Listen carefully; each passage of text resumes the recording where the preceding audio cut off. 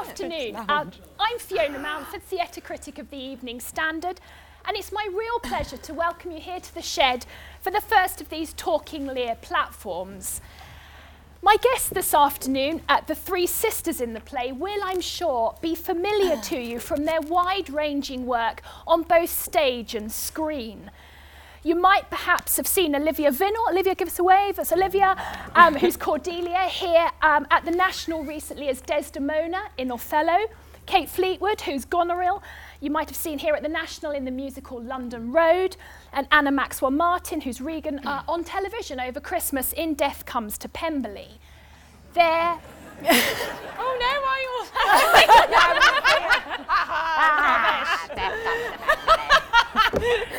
They're three of the finest actresses of their generation. They're an absolute treat in the play, and it's a delight to have them here. So welcome this afternoon.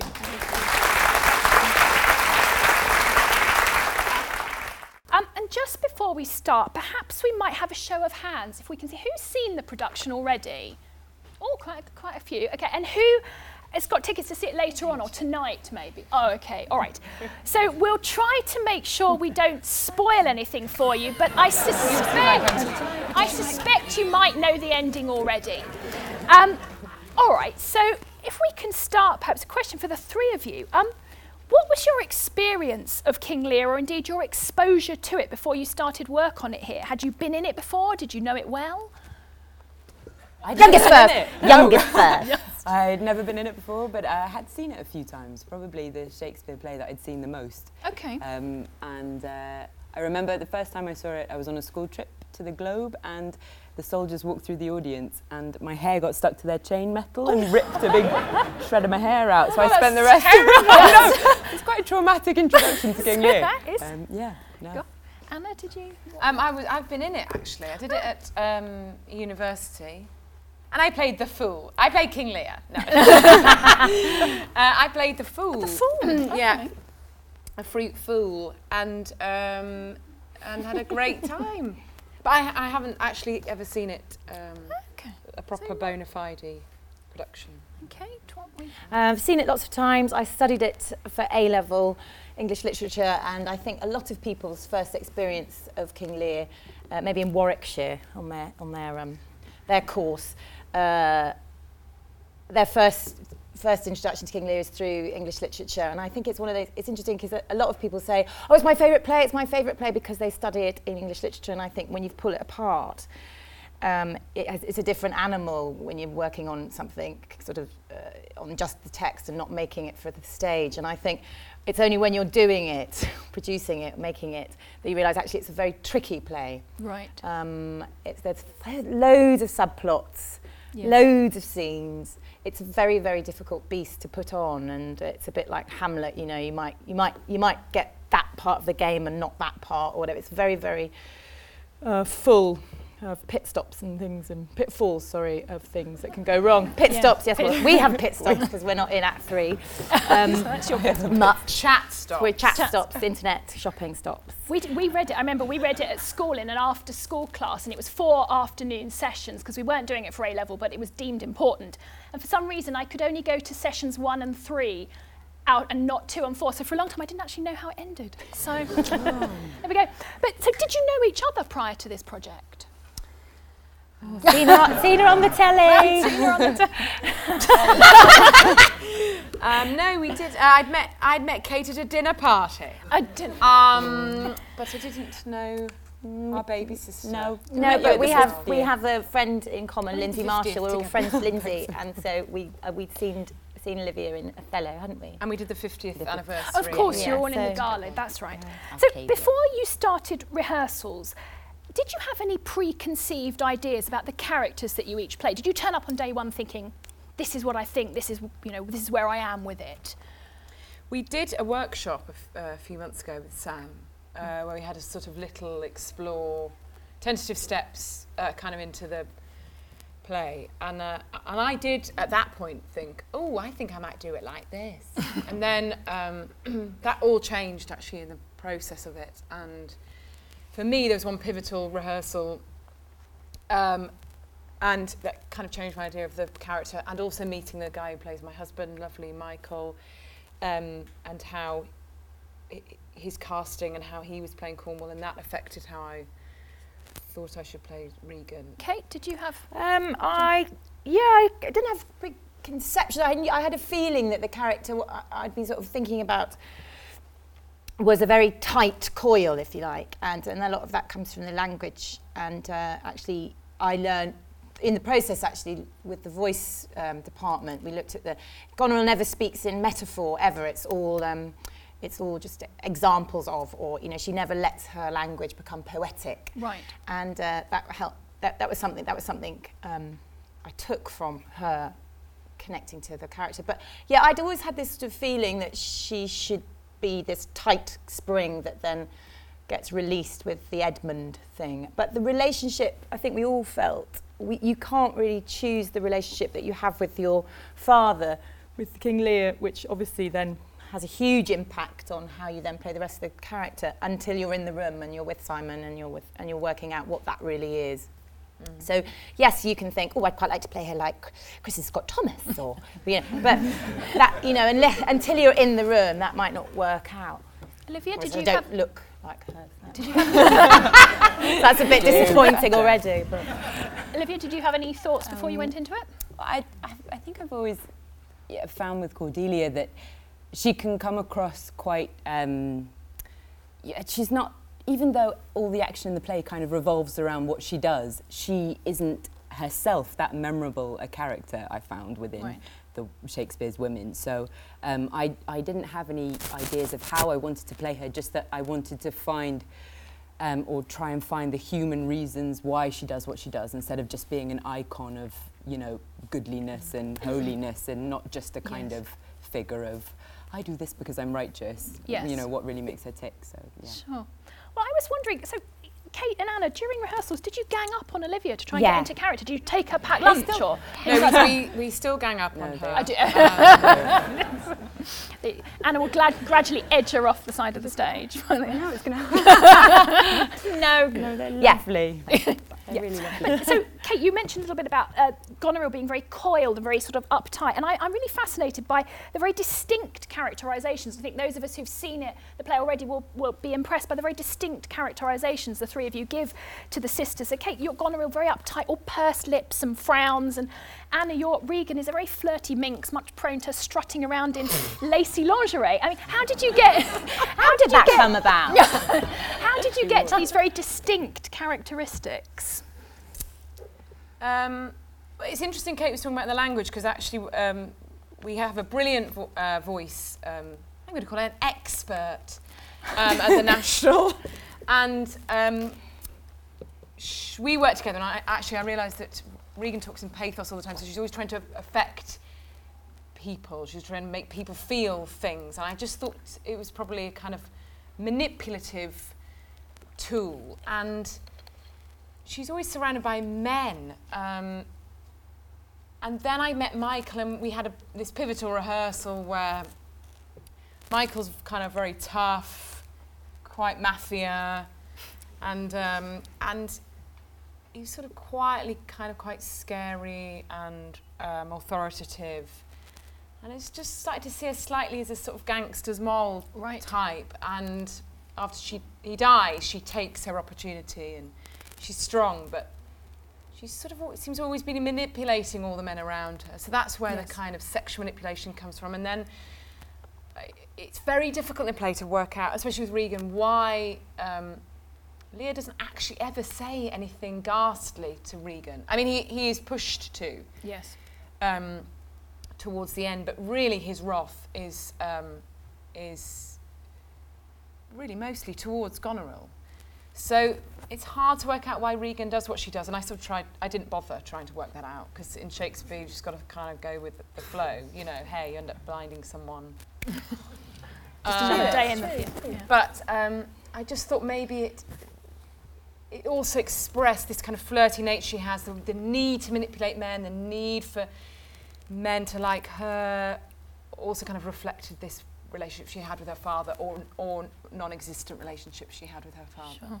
And how much input did the three of you have into the costumes you wear? Because they're very striking. I mean, you always have a lot of input. I mean, You're not just presented with. No, you'll be told to wear. You have a good conversation with the designer and or the director and whoever the director is at that time, and then obviously because of time and stuff, the designer will have made some sketches and got things moving. But if you were to be completely, that's really not how I'm imagining it, then of course they'd reimagine it for you. But no, there's quite a lot of input. I mean, I have a skirt. I was going to say you have one very striking moment with a skirt. and a spoiler. But that's how exciting. My skirt's a spoiler. How relevant am I? And that there's a bit of business with the skirt, and that came out of the rehearsal. So I then went to the designer and said, I need to have this thing happen with my skirt. Yes. Like Bucks Fizz. Yes. It's like the Eurovision Song Contest. Yeah, I could catch. So yeah. But I think going back to what you were asking about the characterisation, I think, a lot of it came from once we'd worked out. I mean, Anna's absolutely right, and I don't believe this dogmatically, but I think that Shakespeare gives you what you want to know in the text. I mean, if you start unpicking it so much that you've got a massive backstory and everyone's got a backstory and everyone's got something. I mean, there's enough going on as it is, and so I think Shakespeare's canny in the fact he lets you know what he needs you to know. I think also you move away from the language very quickly if you start to invent this. Why would I blind someone? I must be a knight. Yeah.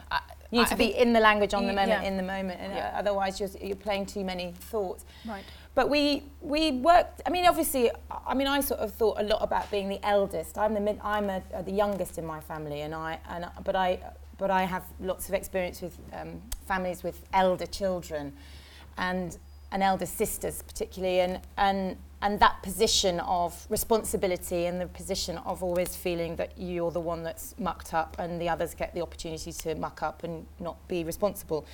And Leah is so horrible to Goneril, and she takes on a lot of his and I suppose I felt that she was a neglected child. Yes.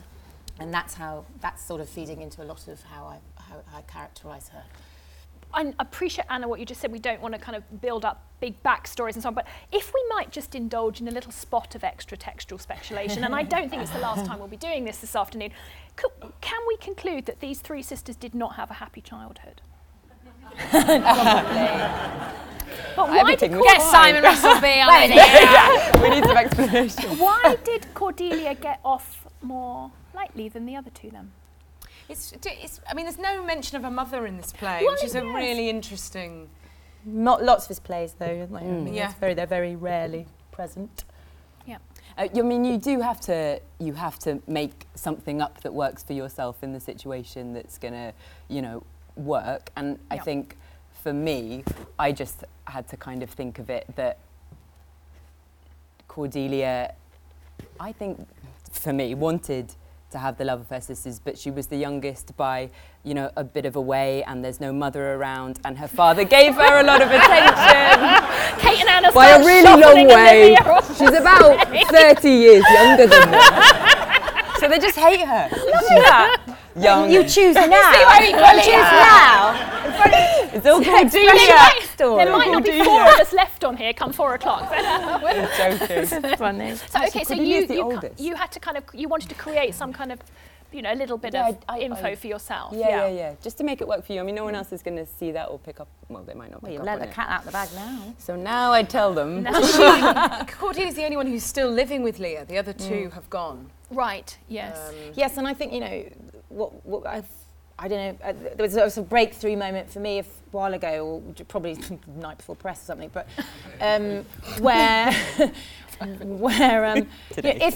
if Cordelia doesn't toe the line, and then that's putting us into such a terrible position of now having to look after him. And actually, it was always possibly assumed that she would always care for him. Okay. Because he says, "My nursery, she will be my I will be nursed by her." Right. And I think it's such a big, you have obedience scanted. Had you not done that, we wouldn't have to be responsible for him.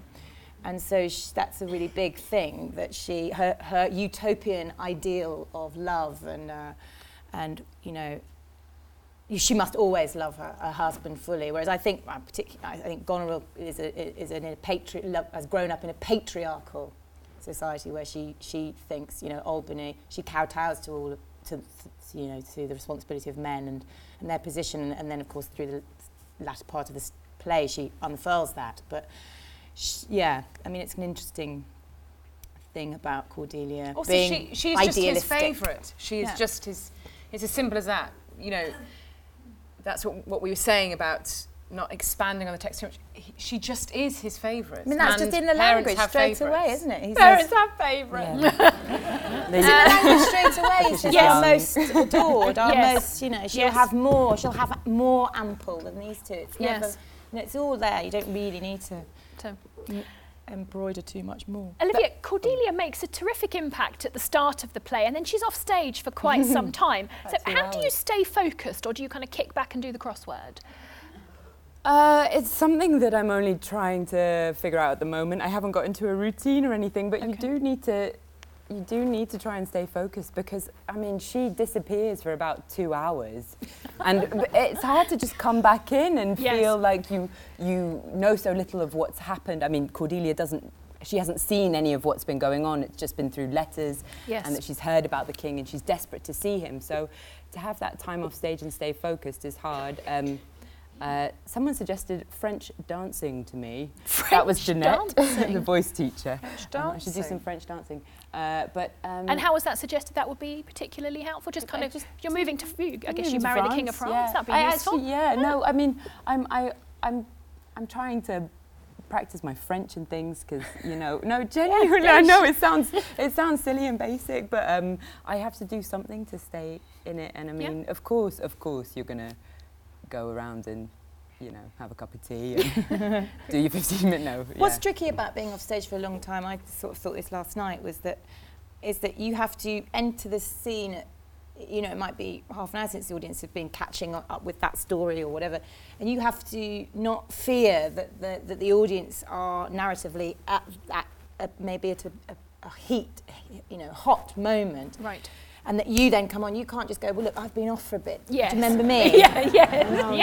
You have to hit the ground running, assuming that the audience, that the kettle is boiling as you hit the stage. And if you come in slightly under, thinking, the baton gets dropped, as we call it in theatre. Do you sense different audience reactions at different performances? Is that something that's very... Actors are famous for going, it's a bad audience tonight, it's a bad audience. Oh, it's a Thursday. It's a Monday. Typical Wednesday night audience, if they don't get the right laughs in the right places, or if they do, it's a good audience tonight. Did you really feel they were with us tonight? Actors are famous for doing this. They have no rhyme or reason to it at all. But so you can sense each night a sort of different temperature of audience. Not so much in the Olivier, I don't think, because it's just so big. And also, we're really lucky. It's sold out. We're full of it's full of people who really want to be there. It's sold out very quickly, and everyone wants to. People don't come to the theatre for 3.5 hours because they want to hate it. They actually want to like it. Yes, of course. Go on a journey with all these people, so you always have to assume that. Yeah, that's a good place to start from, though, isn't it?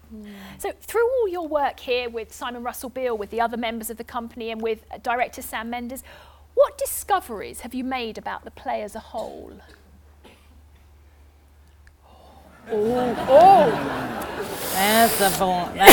That's thinking. That's thinking. That's thinking face. I think for me, one thing, listening to it.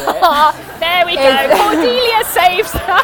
Just save it. Get my gun out. Glad you haven't pushed her off the end of the Very proud. Very proud. Is just listening to it. Something that I had never really heard before is just how the sisters, Regan and Goneril.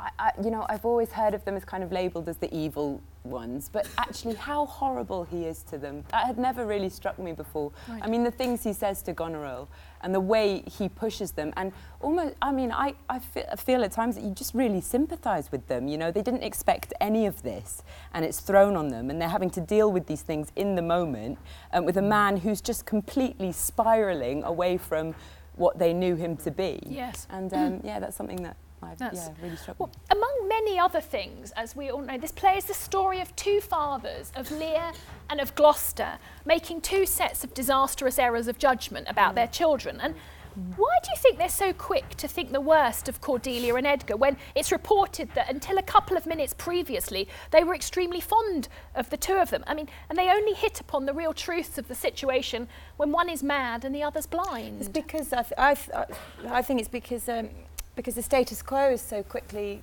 shifted. Right. You know, so control is taken away.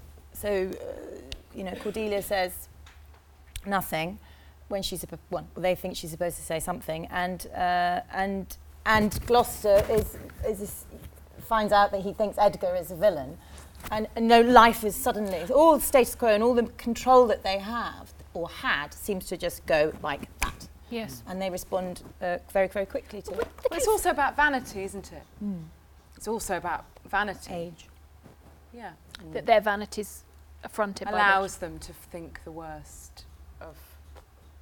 But it's so very quick, it's so very rapid. They don't even stop for a minute to get a second opinion or to... It's just instant, disastrously rash judgment, isn't it, for both Lear and Gloucester. It just seems so very hurtling. Well, because they're not used to people saying no. Yes, yeah. So it's the status quo is immediately shifted, and life cannot go on. Yeah. You know, it's finding out something that shifts every paradigm. Also, yeah, Gloucester's reaction is also a reaction to Lear. And the whole of the state kind of becoming disembodied and the terror and the paranoia that invokes in people. So his response, his outlandish response, is also a response to what's happened in the first scene. Yeah.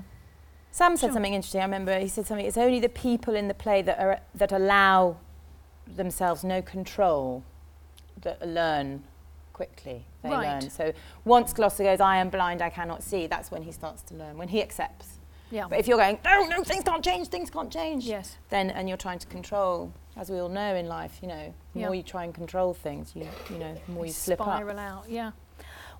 Why does Lear insist on such a very public declaration of love from his daughters at the start? Game playing? We never really, we'd always come back to it, wouldn't we? Why is he doing this? Yeah. Why is he doing this? I mean, it was sort of never...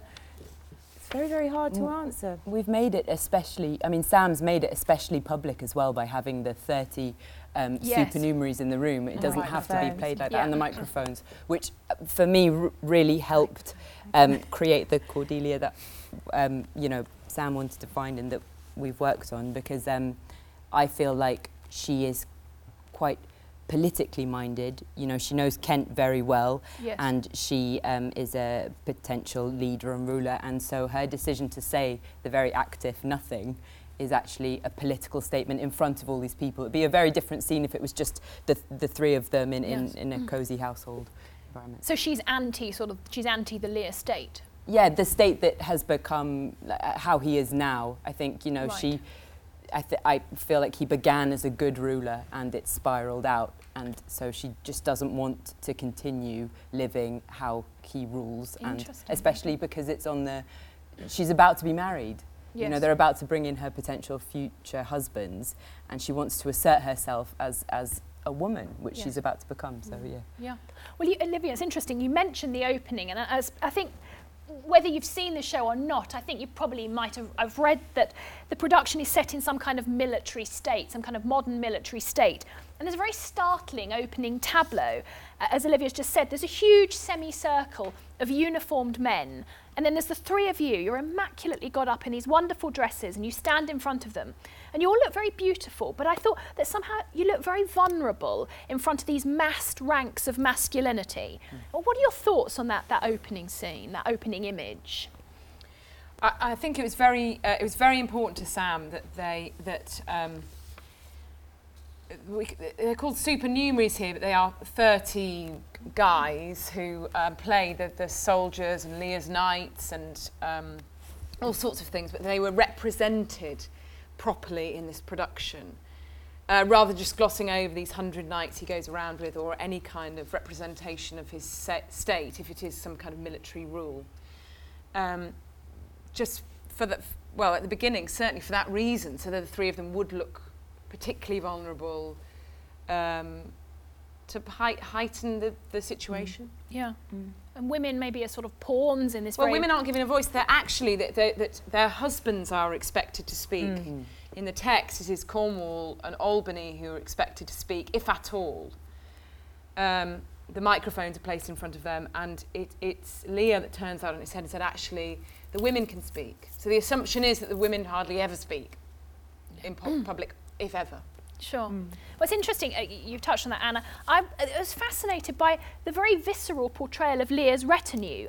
They're a large number, they're a disordered rabble, a very rowdy, beery, sort of rugby club type men. And usually productions only let us see a couple of them, if any at all, which I think always makes it quite easy to side with Lear and feel that he's being hard done by, because he's, oh, my retinue, and you think, oh, poor Lear, no retinue. But then you see this absolute invasion, and it's obvious why Goneril doesn't want this lot. Nobody would want them in her house. I think it's important, actually, Olivia made the point that it is that was a huge realisation for me and Kate, that actually Goneril and Regan aren't being unreasonable. You know, they're saying, look, if you're going to come and live with us, we have to look after you. Why would we look after and pay for 100 of your entourage? Essentially, they're an entourage. Yes. And they're menacing or not, or disruptive. Why would they put up with that? It is unreasonable. So it's great that Sam has represented them. Yes, I thought that really made me see it in a different way. And just the logistics, how would you, all these 100 men rampaging around your house? Changing sheep. I mean, even if they were completely worked out, even if they, because you often, that's a question, it's like, you know, it's a question, is Goneril lying? Is she exaggerating? Are they behaving badly? Are they debauched and debauched and bold? But, you know, even if they weren't debauched and bold and they were being 100 people would be a pain in the backside, whether they were being pleasant or not. Exactly. You know, traipsing backwards and forwards around every month. Yeah, you know, even if they're on best behaviour, it'd still be difficult on your carpet, wouldn't it? It would be difficult. So I think we're siding a little bit more with Goneril and Regan at the start, because we are seeing this. Yes, we're siding with the sisters. But then, given that we think they're being a little bit more reasonable, then how is it that they slip so easily into cruelty and such extreme violence, if they have got a fair point to make about this rabble? Cordelia knows what they are. Oh, come on. So, I mean, it's difficult in that first scene because you haven't seen any examples of just how awful they can be, but Cordelia has grown up in this house with these two sisters who I think we have to take have been really, really awful to her. Right. You know, that this has such a tongue that is just, you know, terrible, and her eyes always begging for more, and she just wants the stuff. And I think we have to take Cordelia at her honest face value word that they really are terrible. So it comes out. So even though he's awful, there's got to be some real torment underneath to make it as bad as it is. Yeah. I think, so sort of it was always there, and it just. Well, I think the violence comes out of the fact that in one action, Leah opens the door into hell. You know, with one action of vanity, by asking us to speak and say how much we love him, and by not accepting what Cordelia says, he does open the doorway to hell, and the play just runs amok, it gets out of control, and I think that's what releases Yeah, because the terror for everyone. It's such the personal and the political are so inextricably linked, aren't they? Because it's not just Lear giving gifts to some ungrateful daughters, he's actually dividing up a kingdom. So Cordelia's refusal actually 5 acts later ends in civil war. So it's a big thing. So it's opening the doors to hell. So what's the most useful note that Sam Mendes gave each of you about your characters? Nothing. Nothing, no use, no. Nothing, my lord. What's the most useful note? God, so many. He's not here. So many. He snuck in at the back. I think. God, it's funny, isn't it? I've got lots of other things. Things I can ask you. But think about that for a minute. We have to think about that. Think about that for a minute. Do you Sam gave me quite an interesting. I managed to think of one. Which was quite useful. Is I often had trouble in the second act, just kind of sort of owning Regan, like getting a real. And he said you have to. And as 3 actresses, actually, we're all quite nice, we're not nasty kind of ambitious people. And he did say you will have to put that to one side. These are people of true ambition. I mean, it's dripping from their eyeballs, you know, and you have to forget your lack of ambition or Right. your, you know, we're always so ding, ding, ding, ding, ding, and really kind of Yeah, kind of push tune forward. into total ambition. you know. Sure. Okay. That's. Do you have any lines or moments in the production that are your particular favourites each night? And conversely, are there any that you dread and you're very glad when they're over each night? I love Yeah. Kate saying, pluck out his eye.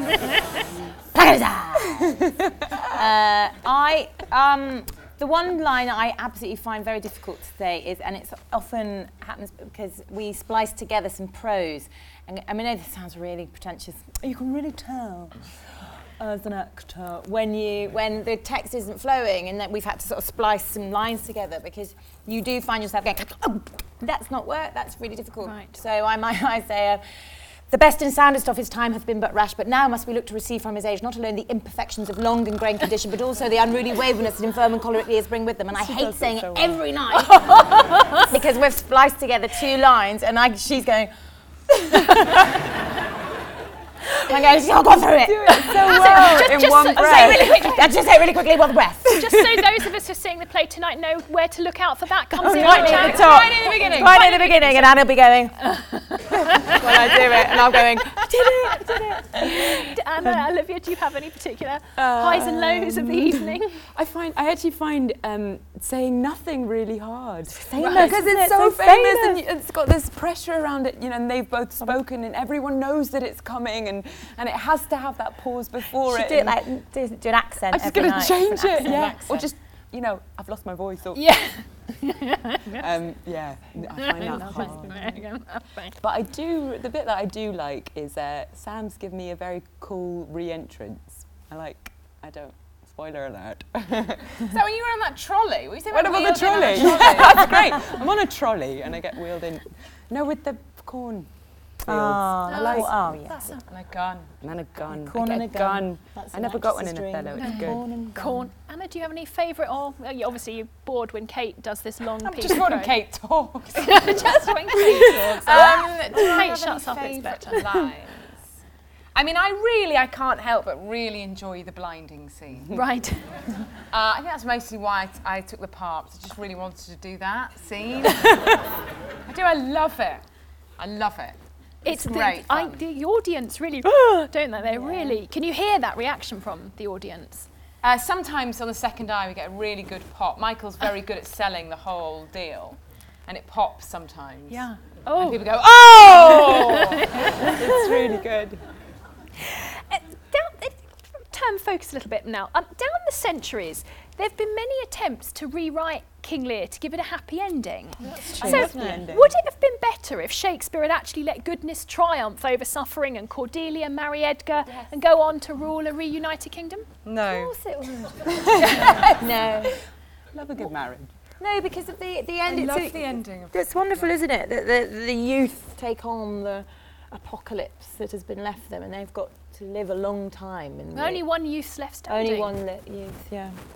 So it's better, the kind of total catharsis, the total breakdown is better. It's more, I don't know. More Yeah, well, you learn more, don't you? Through, I mean, one of my favourite lines, I'm going to misquote it now, is you learn pity through the sorrows of your life. You know, that's when Edgar, poor Tom O'Cold, Tom of Bedlam, whoever he is, poor Tom.